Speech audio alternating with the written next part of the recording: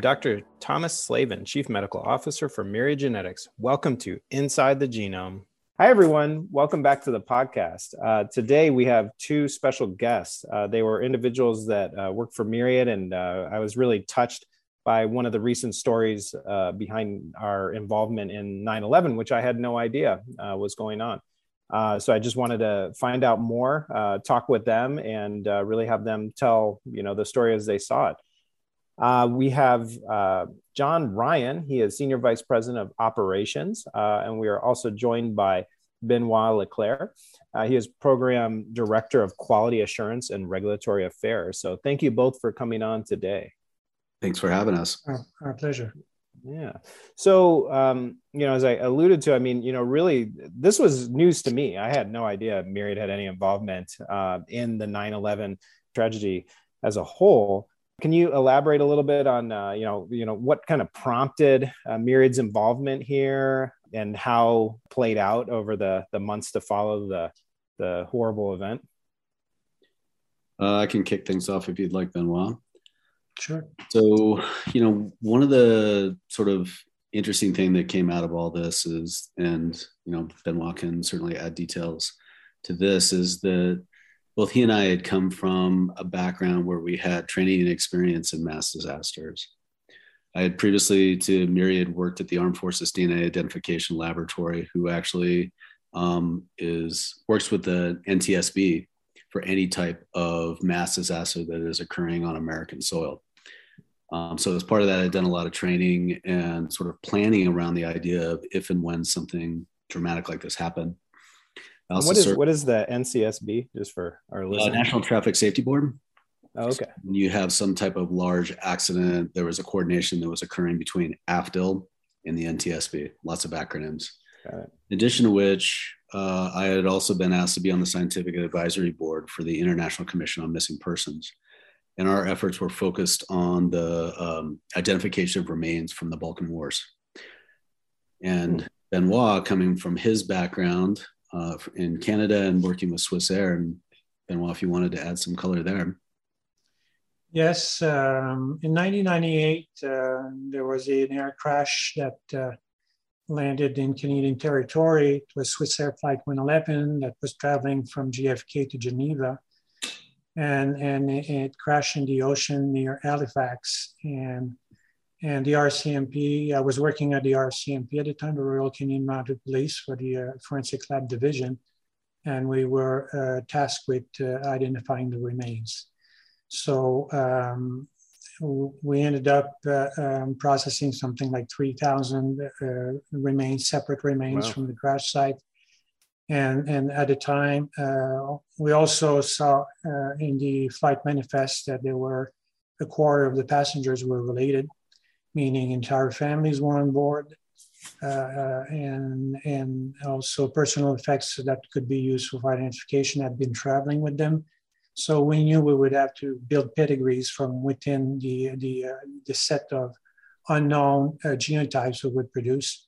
And that prompted me to write a piece of software to accelerate this and then make it even more robust in excluding possible mistakes. And that activity in 1998, New York was aware that I had done this. So when in early September 2001, New York gave me a call and asked if I could lend a hand with adapting my piece of software to this new set of circumstances. So they contacted you, and what was your next step then? How did this all transpire? Well, of course, I said yes, that would help. It's the forensic community is a small one. Everybody knows everybody, and when one of us is faced with a huge challenge, everybody comes to help out. So the automatic response is, of course, I'm going to give you a hand. So I work remotely throughout the 15 months that my assistance was required, basically receiving data sets from New York and processing them in Utah. and returning identification leads back to New York on CD-ROM DVDs, and not the victim's name. It was all coded with numbers, and the software would find the best matches and then return them to New York, and they would pursue those leads, and that the bulk of them led to identifications of the victims. So that's how it came to be for me. Yeah. How did you get involved, John? So as an organization, literally on 9/11, it was that classic thing of where we all witness the planes hitting the towers. And it was sort of this surreal moment where I literally was at home and I stood up and I said, I have to get to work, because anytime there had been this type of event, my organization had been involved. And I got to work and quickly came to the realization that I was working for a different company and wasn't sure if we were going to have a role or not. And so actually Benoit, myself, Tom Scholl, and Brian Ward actually circled up, and we started to talk about whether we felt like there was something that we could do to help. If you remember at that time, there was a belief that there was going to be north of 30,000 people killed in this event, or the estimates. And so at that time, what we had built at Myriad Genetics from a forensics capacity was the only high throughput laboratory in the world at that time that had forensic accreditations, forensic processes. So we felt that minimally, one of the things that we could do would be to process all of what would be described as reference samples, and either from relatives of individuals or from personal effects. And so we quickly made an assessment as to we felt that we could do this and that it was a unique offering at that time. And we proposed it to the CEO of the company, Pete Meldrum. And our assumption was that we were going to be turned down. It just really wasn't within kind of the central business focus of the company. Instead, Pete came back and he said, go for it. This is a national tragedy. We want to be involved and we want to do what we can to help. He also really focused on the idea that we were going to go in and help. But, you know, TJ, you mentioned that you hadn't heard about this before. That was by design. We very much wanted to be involved with this, but we didn't want this to be something that was utilized as sort of a banner of, hey, look what we're doing. Mm-hmm. We wanted it to be very much a pure effort. So by the next day, we actually reached out to the New York office of the medical examiner, city medical examiner, excuse me. And because we actually had forensic contracts with them for databasing of their convicted offender profiles, they knew our work, they knew our capabilities, they had audited us and had a strong working relationship. And they said, absolutely. Wow. So we actually were receiving reference samples, personal effects within 1 week.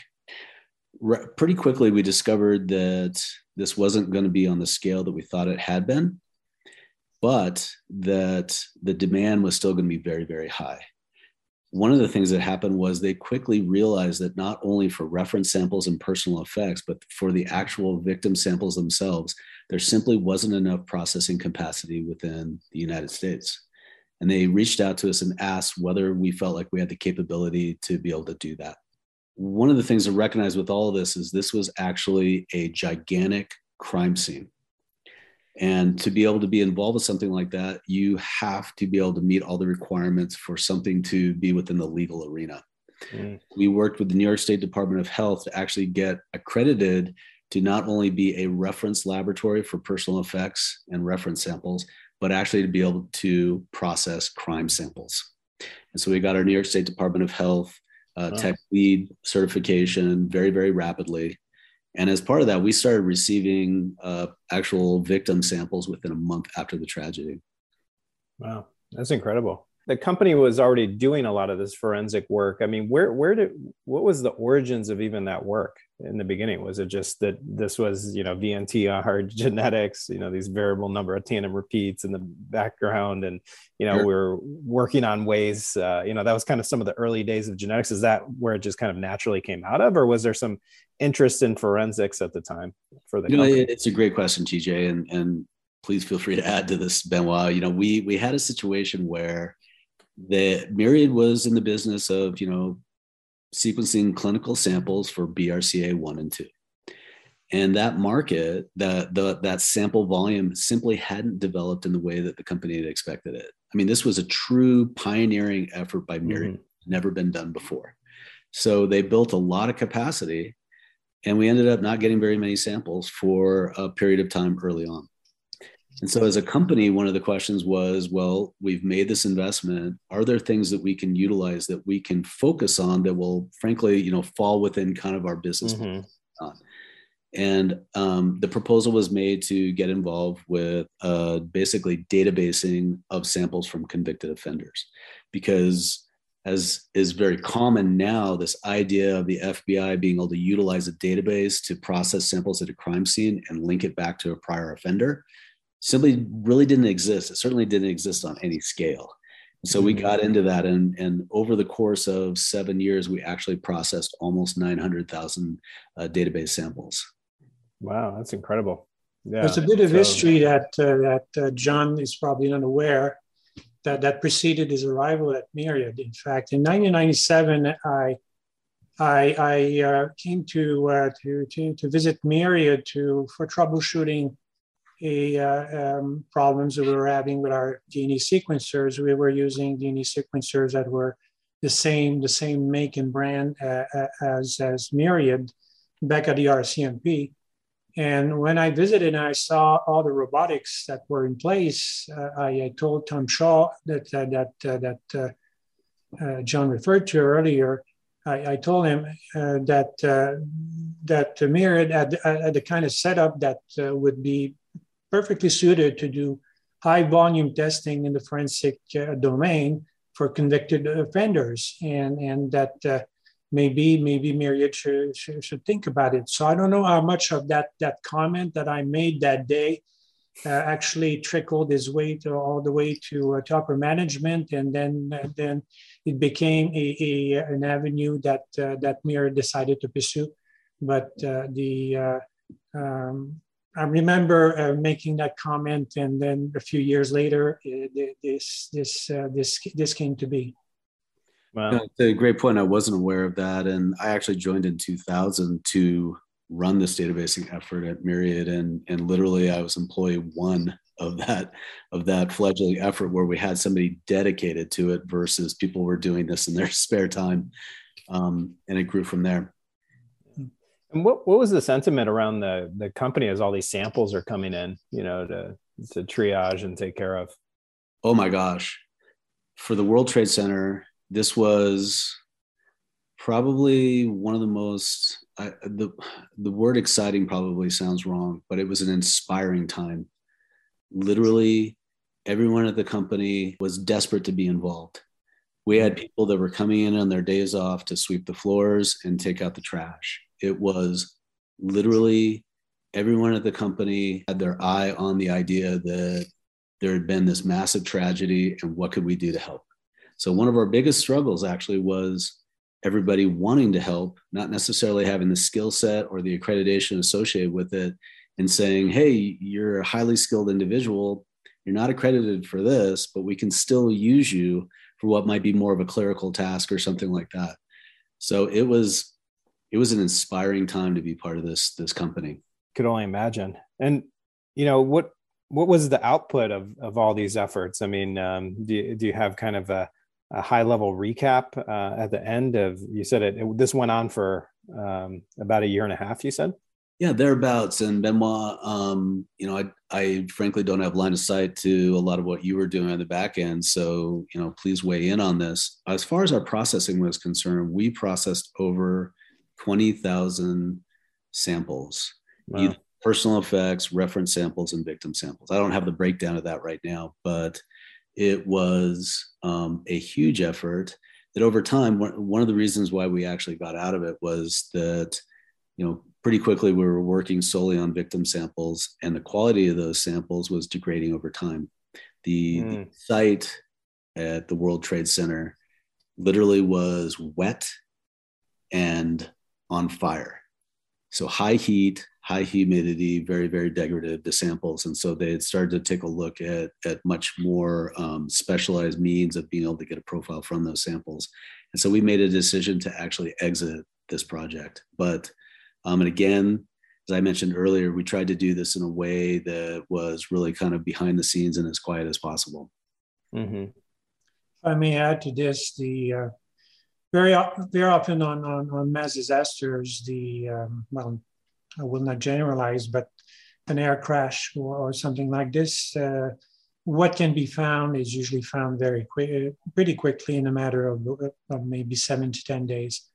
The debris field at the World Trade Center was 1.6 million tons of those two buildings weighed that much, and it took 10 months to excavate the site, and it was all triaged on conveyor belts to look for remains, and so the longer more time passed, the heat and humidity did its work, meaning that over time, as John said, the samples that were being recovered were more and more degraded, yielding fewer and fewer or shorter genotypes, if you will. It's like a partial plate on a car. The fewer numbers you have on the plate, the more the less informative it is in the way of pointing to a particular individual. So that's why at the back end of this effort, it became the number of identifications that the OCME was producing was falling down pretty rapidly, because a lot of the tested samples were not producing enough data to be able to allow for a match to be made. Mm-hmm. And what were the sample types coming in? Oh, were they DNA or were were human remains? So what we did, as far as the processing was concerned, they were doing DNA extractions really on site, and then putting it out to these laboratories that were involved with the amplification and the sequencing, the genotyping of these samples, and creating reports. And so they were actually coming in plates as DNA extracts, because one of the things that we looked at was at Myriad, we wanted to be very cautious about only applying our efforts to where it made sense and that we felt like we had unique capabilities. And a lot of that had to do with our high throughput processing system, whether it was the amplification, the actual sequencing, genotyping of the samples, or the developing a profile and a report coming out of that. And that's where we felt like that's where we had kind of that unique capability to apply to this. Yeah. And did you ever get follow-up, on, how many people were ultimately identified or matched from all this effort? That is ongoing. So that number always changed. Wow. There was a point at which we were associated with over 1,600 identifications. Wow. And, frankly, haven't kept track of that since, but it was, one of the things that I really want to say about this, and I hope this conveys, was everyone that was at Myriad was involved with this in one way or another. And what was fascinating about it was when I sent out that email, the number of individuals who were involved with this that are still at Myriad 20 years later. And when you would talk to them, they would get a catch in their voice, not simply because of the tragedy itself and the horrible, horrible implications of that, but this point where the country, but also our company, came together to accomplish something really amazing. Yeah, it was an inspiring time to be at Myriad. Yeah, no, and I have many questions, but I mean, when the matching of the actual samples on the identification, is it usually that you're matching, something that was found with something that, was in someone's home? Is that? Benoit can speak to that at length. Yes, in fact, I have a slide on my computer screen over here that I produced many years ago in 2004. And the personal effects are often thought to be the best source of material, because hopefully it's going to contain a trace of DNA that will be a perfect match to the genotype that will be recovered from the remains. However, when we tabulate the identifications that were done, there were 1,560 in 2004 at that time. personal effects had been used in 4.8% of all identifications. So it's very, very low. And in an air crash, it's the same thing. Personal effects are in the luggage. The most useful ones, toothbrush and so on, are in the luggage that have been destroyed in the crash as well. So we often in those mass disasters have to do parentage analysis. That's another way of talking about paternity testing. It's instead of working with two knowns, mom and dad, well, three knowns, mom, dad, and the child, where you can figure out in about a minute with on paper whether or not the parentage analysis works out. In the case of a mass disaster, you're dealing with two knowns, but an unknown within the victim's data set, or with a mass disaster that is involving an airplane, you might have entire families within the block of victims. So parentage analysis becomes critical in order to make identifications. The big difference with New York, with the World Trade Center, is that it was a workplace. So there were only two of the victims that were related. There were two brothers that were working at the World Trade Center in different companies, but there were no entire families among the victims. So all the parentage analysis had to do with two living relative next of kin that we were trying to match to victims' genotypes. So the particular challenge with the World Trade Center was in what John described earlier, the degradation. So you would need, basically, you would be looking for full profiles within the data set, and then try to match to that full profile partial ones. You would probably find many, because you can, by the level of destruction that was obvious in the pictures that you can still see on the web of ground zero, the buildings were reduced to nothing. So there was if steel was broken down that much, you can imagine how bodies were broken down. So there was somebody, a victim of the World Trade Center, for which in one of my listing, there were 200 body parts matching, related to that individual. So you would use the longest profile and then attach back the partial ones until you were reaching a certain threshold for a certain likelihood ratio of your finding this profile someplace else in the population. And then that way we could create a single block of profiles, the longest one being the one we would search for the next of kin to match to. Yeah. So it required a lot of computation. There were also clerical errors that found their way into the data when paperwork was filled out for the next of kin. At times, the wrong checkbox would be checked, not telling us the actual relationship to the victim. So when we noticed that, we decided to not use the reported relationships, but use all the next of kin as a block, anonymous block, and then testing it against all the victims and see what the algorithm would come out as to, okay, these three belong together. Then New York would look at whether or not the two next of kin are in the same family, which 99.99% of the time they were. And that would lead to an identification. So you can imagine the computing demands that put on the system. Software I wrote was, of course, 20 years ago, computers were not nearly as fast. I would load up every week with a data download from New York. I would load it up on a Friday afternoon when I would receive it, and it would run overnight, 16 hours.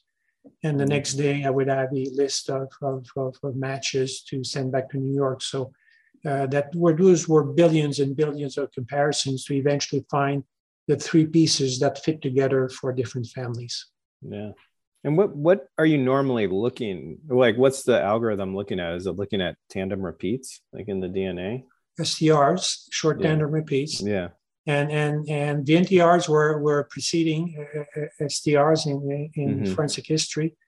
But you're looking at our genotype with STRs is a bunch of numbers. So it's where the genotype for a given locus, it's the number of repeats that for the two alleles, that is the genotype. So let's say you got 14 repeats from the paternal allele and then 17 repeats on the maternal one, then the genotype for that target would be 1417. So, and then you do this on multiple different targets, and we were doing 16 at a time. So with that number of targets, you're expecting to get enough discrimination power to be able to tell any two people apart. The odds of having the same genotype, short of being having an identical twin, was into the billions. So that's how we end up being able to tell two individuals apart. But with paternity testing or parentage analysis, you're going to receive one allele from mom, one allele from dad, and then if you know what those four alleles are, or you know what your two alleles are, let's put it that way, you can find two parents that will each have one of those two alleles for that locus. Then you look at the next locus, and are they sharing still one allele each, and then you do this across 16 systems. And in the end, the odds of not having the right set of parents is very low. Yeah, wow. And this is just incredible. And what has been the history since the project stopped with forensics at Myriad? And are either of you still working on forensics in either way? It's a great question, TJ. In 2007, as Benoit had mentioned, there was this history of this potential application of what had been built to databasing. And that was very successful. Within 18 months, we actually owned 72% of the available contracts that were out there. We just went in and dominated it. Soon after that, one of the things that happened was that this became a kind of a feast or famine business. It was being driven by the DNA Act. And so a lot of federal money was being pushed out to state entities and local entities. The struggle with that was we would go through a contracting basis. So there would be 6-9 months at a time where no samples would be coming in. And then the contract would get awarded. And there were times where we had over 30,000 samples coming through in a given month. And what Myriad recognized over time that probably wasn't going to be a great business to be in, just from the perspective of being able to have a steady processing capacity and whatnot. At the same time, the clinical diagnostic business had been taking off. We ended up at times kind of competing for resources. And so, we were growing rapidly on both fronts. And Myriad made a decision in 2007 to get out of forensics. And when I looked at it from a business perspective, it made sense. Honestly, looking at it kind of personally and also professionally, it was very, very hard to not be involved with that so directly anymore. Yeah. Especially because it was such a part of your life. I mean, and Benoit, are you still working in this field at all? No, I started working at Myriad in 2001, and I was involved in many forensic projects at the time. But when the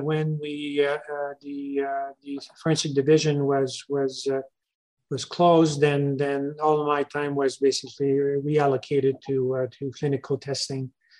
I've not done any. I've done two events, so Swissair and the World Trade Center. And now there have been other disasters, and there's always a large number of people that are willing to help out with those events, and it's quite demanding to work on mass disasters because of pressures of time. It's very high pressure. Next of kin are looking for the retrieval, the identification of their loved one. political pressure, and so on. So those were long weeks for 15 months that was working on it, upward north of 70, 80 hours a week. So it's quite taxing to do that kind of work. And after 2 events, I said, well, if somebody rings me up one day for help, I won't say no. But it was a very as John said earlier, exciting is not the right word. But certainly inspiring time to have been involved in this. For me, it was a challenge as to how we're going to do this, and to identify as many victims as possible, as quickly as possible. The intellectual challenge was worth it. And then it advanced the field of mass disaster identification initiatives. And now there are commercial products that are involved in doing this, and also missing person databasing has taken off as well. I still have friends in the community that I talk to on a regular basis, but I'm not active on the forensic front anymore. Yeah. Similarly, similarly, I also at that time I was on the Department of Justice Office of Inspector General team that was taking a look at some of the practices that the FBI laboratory, and I was on the scientific advisory board for the ICMP. For both of those, I took a step back. It's one of those classic things where if you're not like actively involved with it, you pretty quickly, your accreditations go away, you fail on what's happening in the field. Lots of friends in the field, and it's exciting to see where it's gone. So we sort of had our moment where we were able to have an impact on this. And then we've continued to be engaged by all the challenges that Myriad is throwing at us in kind of the clinical arena. Yeah, plenty to do there. No, I mean, really, appreciate, personally, all the work that both of you have, done and shared here today. I mean, this was incredible. And hopefully the listeners, have a, I didn't know any of this, honestly, didn't really think about the background of, how to identify these individuals and get information back to loved ones. So this was, quite revealing on a lot of fronts. So thank you both. Incredible commitment, long hours, I'm sure, during that time. We're still, as you brought up, John, I mean, still doing good, now, just, helping out on the clinical front, which is a huge need as well. And, but it's interesting to hear some of the origins of the company and the decisions that were made to, get us to where we are today. So thank you both, for your time. No, and thank you for the opportunity. Just first off, I'll say that Benoit's estimate of his hours is very conservative. He was working night and day and all weekends. Yeah, a lot of the people at the company were. This was truly a company-wide effort. So many people are involved with this, and they take deep pride in having been involved and been successful at it. So it's an honor to come here and talk about it. But frankly, when I come here and talk about it, it is representing hundreds of people from Myriad Genetics that were involved with this. Well, thank you both.